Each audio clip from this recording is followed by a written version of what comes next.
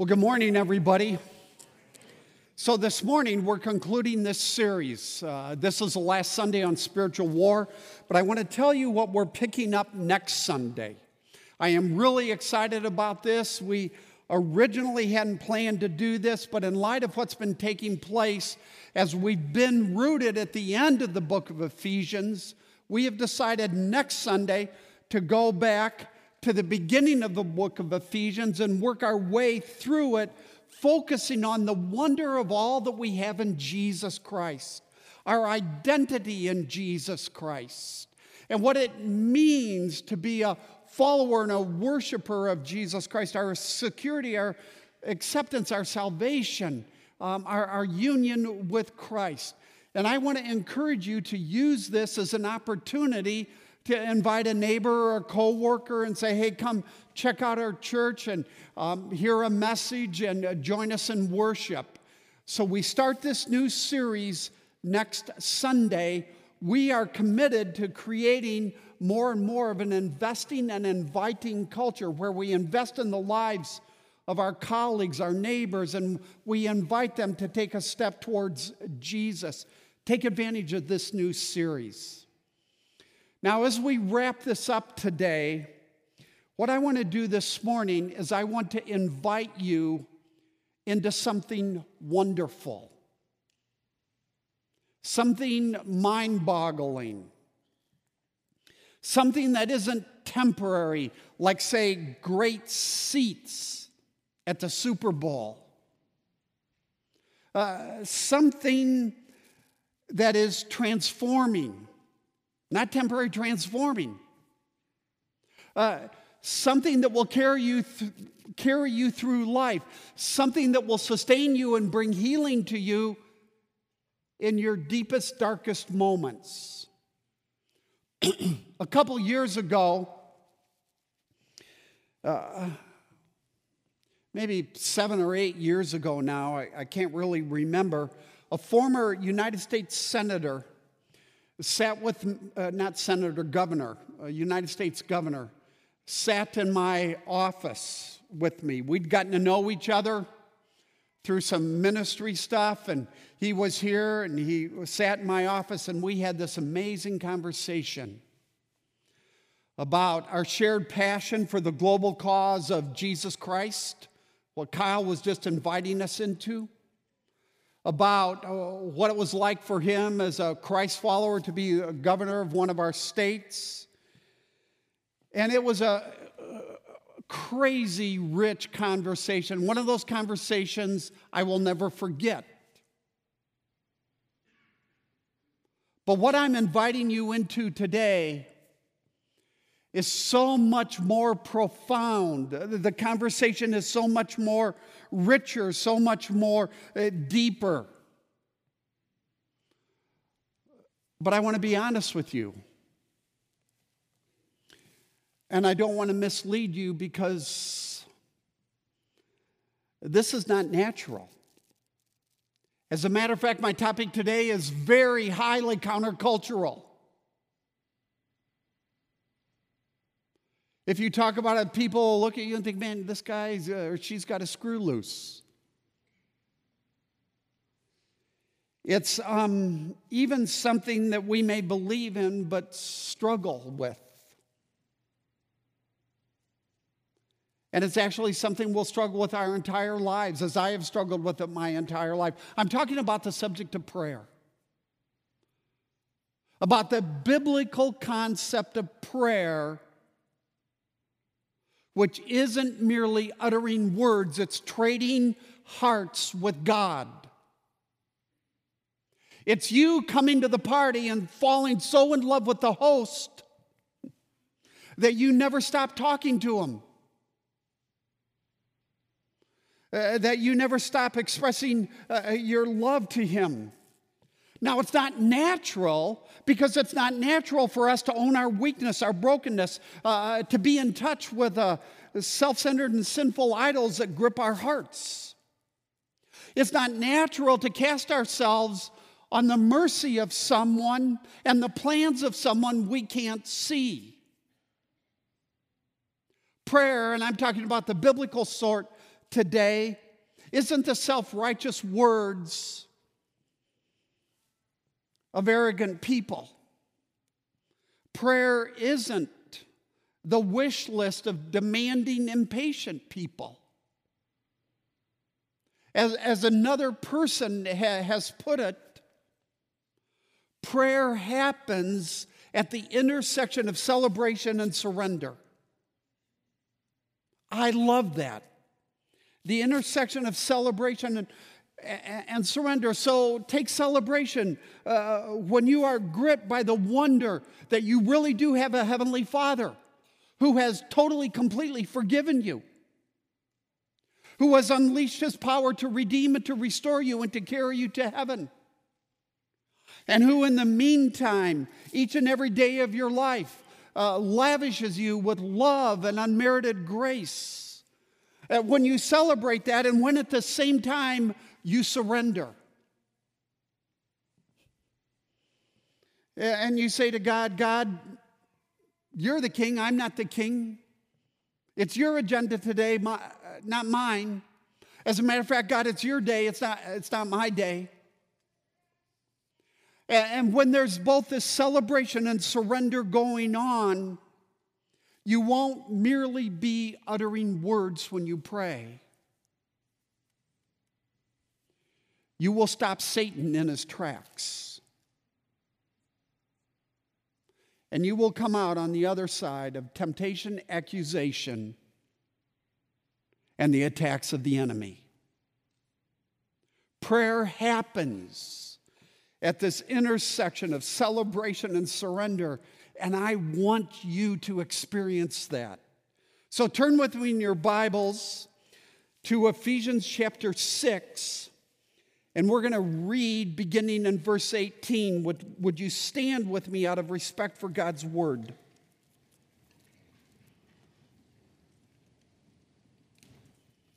Now, Paul began this discussion on the armor of God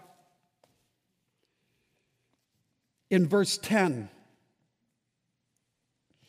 And we start in verse 18. And pray in the Spirit on all occasions with all kinds of prayers and requests.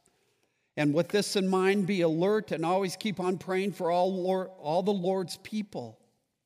Pray also for me, that whenever I speak, words may be given to me, so that I may fearlessly make known the mystery of the gospel, for which I am an ambassador in chains. Pray that I may declare it fearlessly as I should, as we should. You may be seated.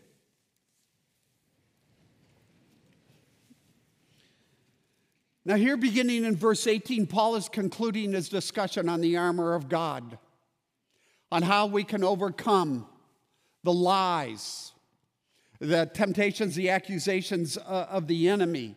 And how does he conclude? He concludes by giving us 4 characteristics of prayer.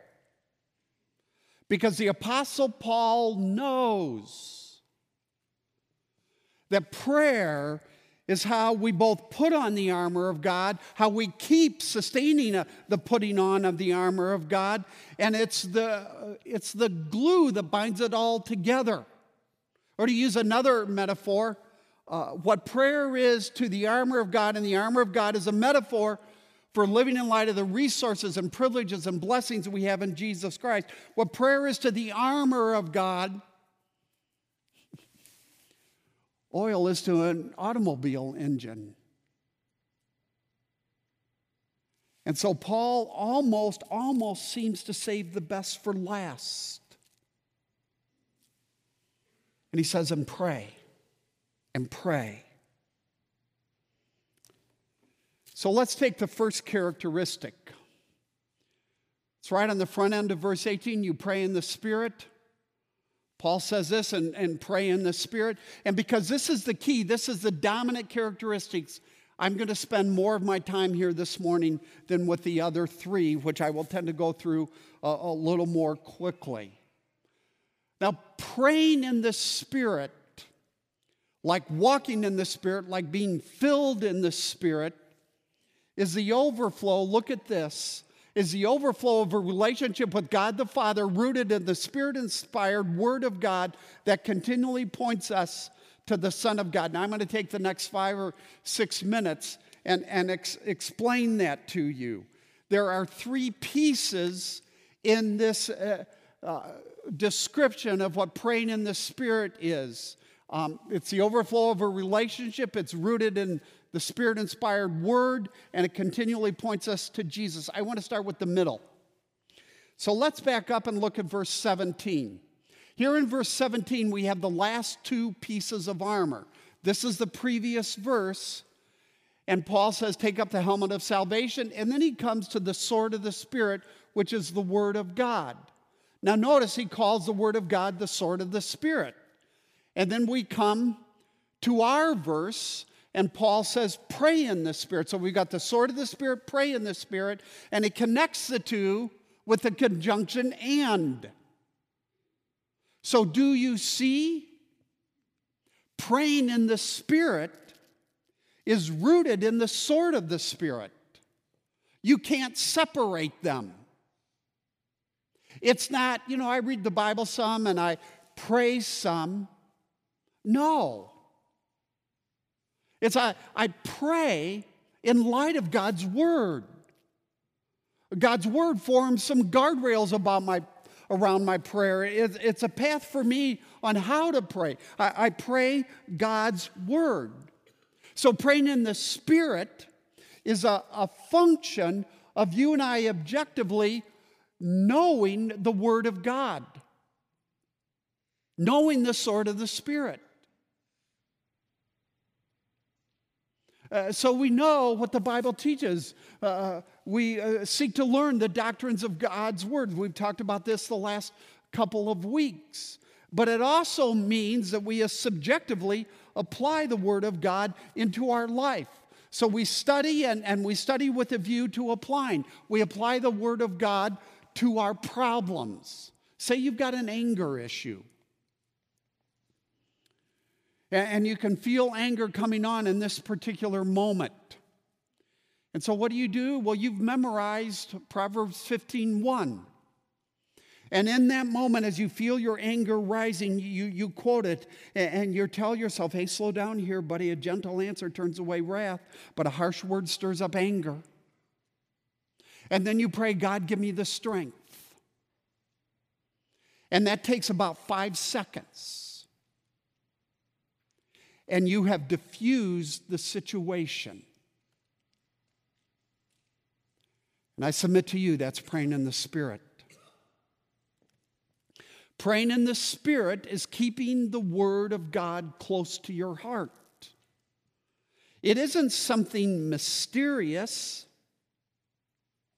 esoteric for the spiritually elite. It's praying that's grounded in God's Word. Now let me take this a step further. Because all of God's Word points us to Jesus. And so we pray in light of the wonder of who Jesus Christ is. So let me tease this out. John chapter 16. Jesus is just hours before he's crucified. And he's telling the disciples about the Holy Spirit who's going to come and who the Holy Spirit is, what the Holy Spirit's going to do. And Jesus says this, but when he, the Spirit of truth, comes, he will glorify me. Now, I've said this before, but this is important. Verse 14 is important because we all wonder, what is the role of the Holy Spirit in our life? And Jesus tells us, well, the Holy Spirit is coming not to focus on him, but to point you to me. He, the Spirit, will glorify me. And this is just a beautiful thing. So therefore, praying in the Spirit is rooted in the Spirit-inspired Word of God that points us continually to the wonder of the beauty of Jesus Christ. Let me go back to this. It's the overflow of a relationship with God the Father, rooted in the Spirit-inspired Word of God, the sword of the Spirit, that continually points us to the Son of God. That's John 14, verse 16. Now what I want to do is I want to go back and talk about this first piece of this description of praying in the Spirit, this relational piece. Just a couple of days ago, Rhonda and I went to see the movie Just Mercy. How many of you have seen it? How many of you read the book? It's a wonderful movie. It's based on a true story. It's grim. And I was sobered by the racism of the human heart. But in the movie, there's this scene where a death row inmate asks his attorney to pray for him right before he's electrocuted. And the attorney does. Now, most of us facing a situation like that, where death is staring us in the face, would pray. Millions and millions of people all around the world, whether they're Christians or not, will pray when a crisis hits, when the bottom falls out, when something blows up in their family, something blows up in their life. But often, I should say, often, there's no real relationship underneath that. They're uttering just words. Look at how one commentator describes it. People are praying not to the one they know as their heavenly Father, entrusting the outcome of the situation to his reliable faithfulness, but to a God they don't know, hoping that for some obscure reason he will pull something out of the bag for them. Only those who are God's children are truly praying in the Spirit. And my point is, to pray in the Spirit is rooted and based in a relationship with the living God. Now let me take this a step further. Here's Romans chapter 14. And this is a marvelous section on the role of the Spirit in the life of the believer. For those who are led by the Spirit of God are the children of God. The Spirit you received brought about your adoption to sonship. And by him we cry, Abba, Father. The Spirit himself testifies with our spirit that we are children of God. And this is something we need to tell ourselves all the time. So what this passage is teaching us is, if you are a Christian, you have received the Holy Spirit. The Holy Spirit permanently indwells you. The Holy Spirit is not going to leave you. If you are a Christian, you have been, think about this, adopted into God's heavenly family. If you are a Christian, you have a personal relationship with God who is your Father. Therefore, praying in the Spirit is the natural overflow of a love relationship with God who is your Father. And just as a young father delights in his toddler, so God, your Father, delights in you. He chose you. He chose you before the foundation of the world. And he loves you, and he delights in you, and he wants to hear from you. And he wants to spend time with you. And as your heavenly Father, he delights in those precious moments when he scoops you up into his arms and hugs you and kisses you and laughs with you. When you put our passage together with Romans chapter 8, praying in the Spirit is you consciously living in light of your relationship with God. So there's a relational element, there's a Word of God element, and there is a Jesus element in praying in the Spirit, and they're all working together at the same time. Now I want to apply this. And I want to apply it by talking about unanswered prayer. I mean, how is it that you can walk by the Spirit, live by the Spirit, pray in the Spirit, and God repeatedly says no. What is that about? Well, look at verse 20. Paul tells us that he's in prison. Now, how many times do you think Paul prayed that he might be released from prison so he could go preach the gospel in this city, so he could go check on believers in another city? What do you think? Hundreds, thousands of times, depending on the length of his prison stay?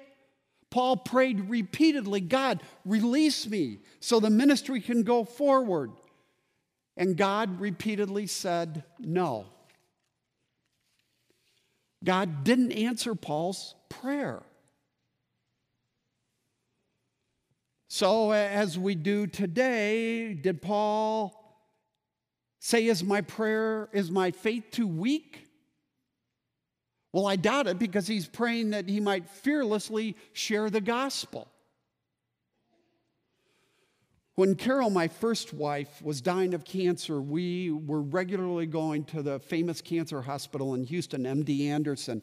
And I will never forget, one day we were often there weeks at a time. We were in a room, and a male nurse or a male tech, somebody we'd never seen before, walked into our room, and apparently he knew something about us. And he said to us, I have a word of God for you. And he said, I want to pray for you, but first, the word of God, this word from God, is that if you believe, you will be healed.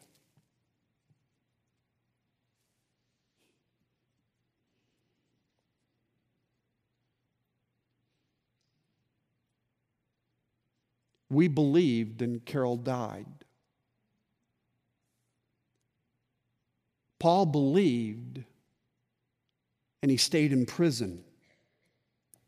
In both cases, God said no. God chose not to answer that prayer. Praying in the Spirit, brothers and sisters, is leaving things in the hands of God and not turning your back on Him in anger when He doesn't answer your prayer in your way according to your timetable. Now look at how the commentator that I quoted earlier puts this. This is a little longer quote, but it's beautiful, so bear with me. Paul was learning in prison that God's grace was sufficient for him even when he sat in a Roman dungeon. Paul understood that he was not merely a Roman prisoner. He was far more profoundly a prisoner of Jesus Christ, an ambassador in chains. Can you say that about your unanswered prayer? That you are sick for Christ Jesus, unemployed for Christ Jesus, bereaved for Christ Jesus, alone for Christ Jesus, broken for Christ Jesus. That doesn't mean you can't pray to be healed or for a job or for a spouse, but it does impact profoundly how you respond when God doesn't seem to answer your prayers. The problem is not with your lack of faith or with God's lack of power. It's that God has chosen a different path of growth for your life.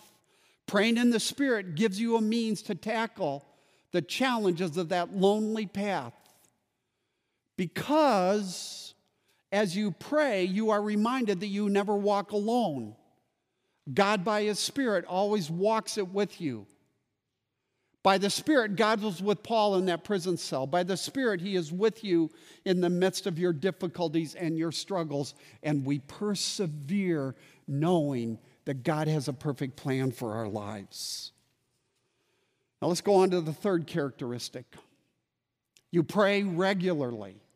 Paul says in the second phrase in verse 18, we pray on all occasions.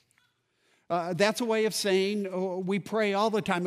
It's what Paul means in 1 Thessalonians 5:17 when he says pray continually. Now, to pray continually doesn't mean all you do is pray. Man, if you're taking a test, you need to focus. You know, if you're on the phone or in the middle of a sales deal, you got to stay focused. But what it does mean, praying on all occasions as you understand that you are a child of God and God is your heavenly Father. And so, because you love him, you share your sorrows and joys, you share your fears and your feelings. Now, somebody pointed out, and I think it's helpful as an illustration, that in contrast, most of us here today don't have a close relationship with the federal government. Now, we know the federal government exists, and we know it does many things for us. So there's many influences on our lives.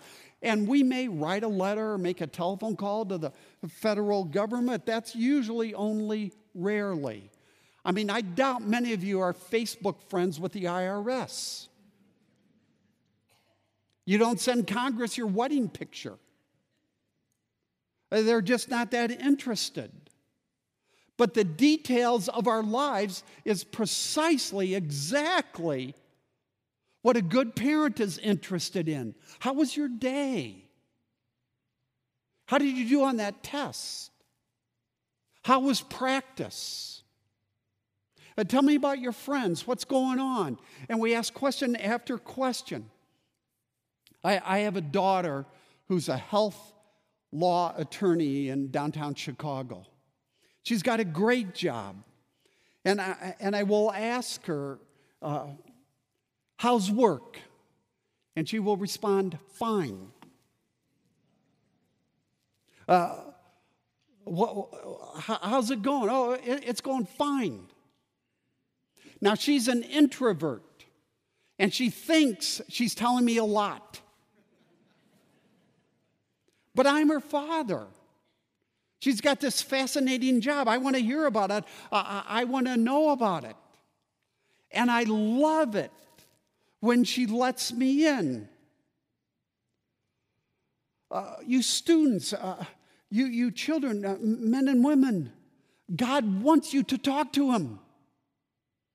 Just like I want my daughter to talk to me. He wants you to thank him. He wants you to ask him. He wants you to confess what you need to confess and to rejoice. You know, to the extent we see God's hand in our lives, we will pray. And to the extent we pray, we will see God's hand in our lives. It's all mixed up together. So we stop and say, wow, God, I almost had that accident, and I want to thank you for protecting me. Or God, I thought I was going to fail that test. Thank you for bringing me through it. Or God, I don't know how I'm going to handle this, but you're giving me some ideas. Thank you. On Thursday of this past week, it was Thursday morning, early. And in just a few seconds, I prayed a specific request. And a couple hours later, God answered that very specific request. It just took me a couple seconds to pray. And then when I got alone, boy, did I thank God. And I had one of the more warm moments with my Heavenly Father that I've had in the last week or so. And it was just delightful. I want you to have those warm moments in prayer. I want you to experience those. Now let's go on. Characteristic number 3, you pray with variety. Paul gets at this with another all, and he says with all kinds of prayers and requests. Your prayer life, now those of you that are coming from religious traditions, I want you to hear me, your prayer life isn't something rote. When I was a kid with my brother and sister, we would pray at night, now I lay me down to sleep. I pray the Lord my soul to keep. If I should die before I wake, I pray the Lord my soul to take. Now, I wasn't praying. I was uttering words. I could have said that at breakfast. Now I lay me down to sleep. It was just words. But we are to pray with variety. You show me a person that's praying with variety, and I will, on all occasions, and I will show you a person who's praying in the Spirit. I mean, it's just like human conversation. Don't make this difficult. I mean, in human conversation, sometimes we just say a couple of words. It's short, like Nehemiah before the king. Or sometimes it's a long conversation. It's intense. It's focused, like Jesus' prayer in John chapter 17.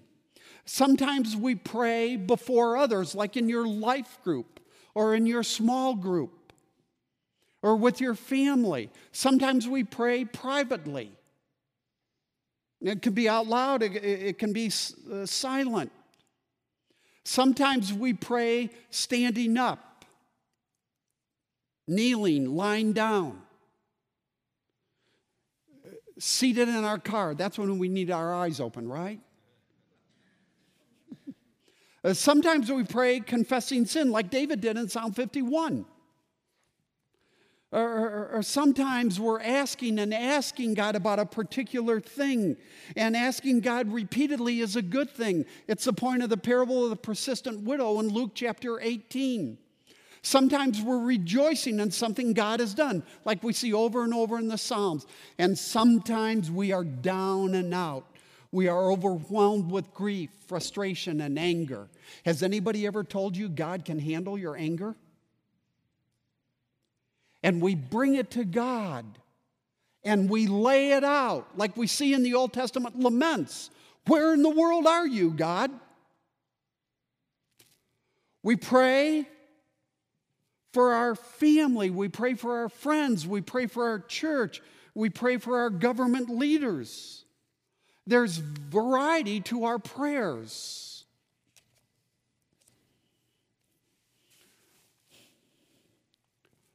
We are not saved by the love we exercise.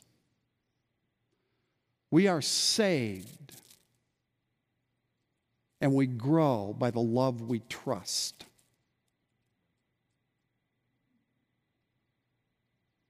And when you pray with variety, you're demonstrating wide-ranging trust. Now, finally, we pray boldly. This is what we see in verses 19 and 20. I want to focus just on 19. Pray also for me that words will be given me so that I will fearlessly make known the mystery of the gospel. Now, Paul uses fearlessly twice, again in verse 20. Do you understand Paul is in prison?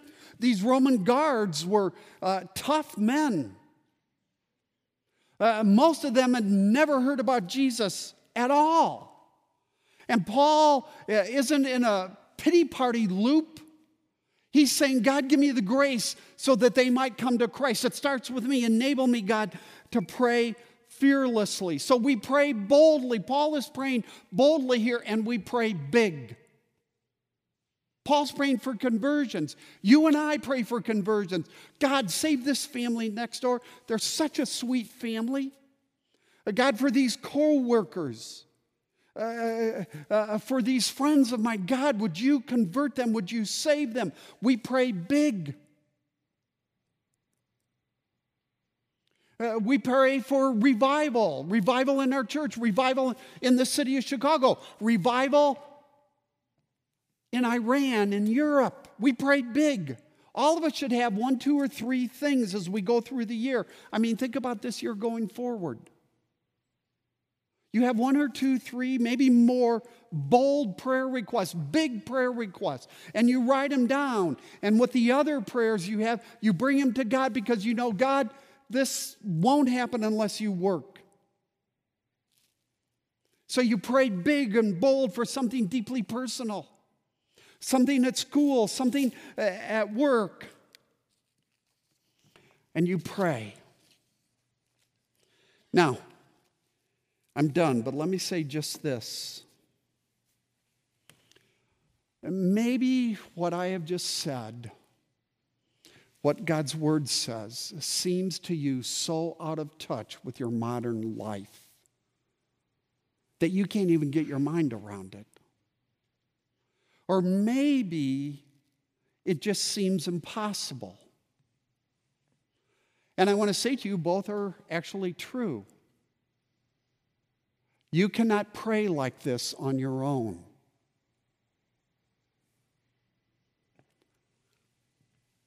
And it's only to the extent we take our eyes off ourselves and we see Jesus and the wonder of his love, that Jesus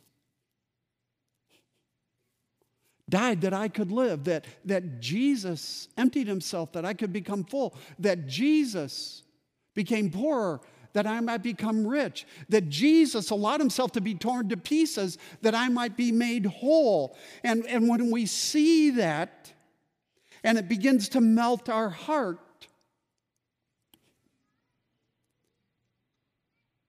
prayer is the reflex of faith. You know, I often ask you, is Jesus useful or beautiful to you? And when he's beautiful, you will pray. I mean, what in the world do you have to lose? Why shouldn't we? How else will we resist Satan? It's your choice. It's your life. Let's pray.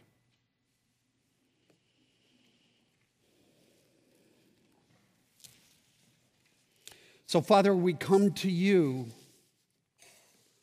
knowing that you are the great King, the good King, and that you have given us your Son, and we ask, God, that you would change our lives, and you would fill us with the wonder and the beauty and the glory of Jesus. And I pray, God, that you would teach us to pray.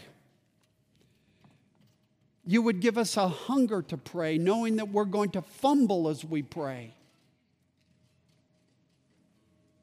God, do that in my life. Do that in our lives.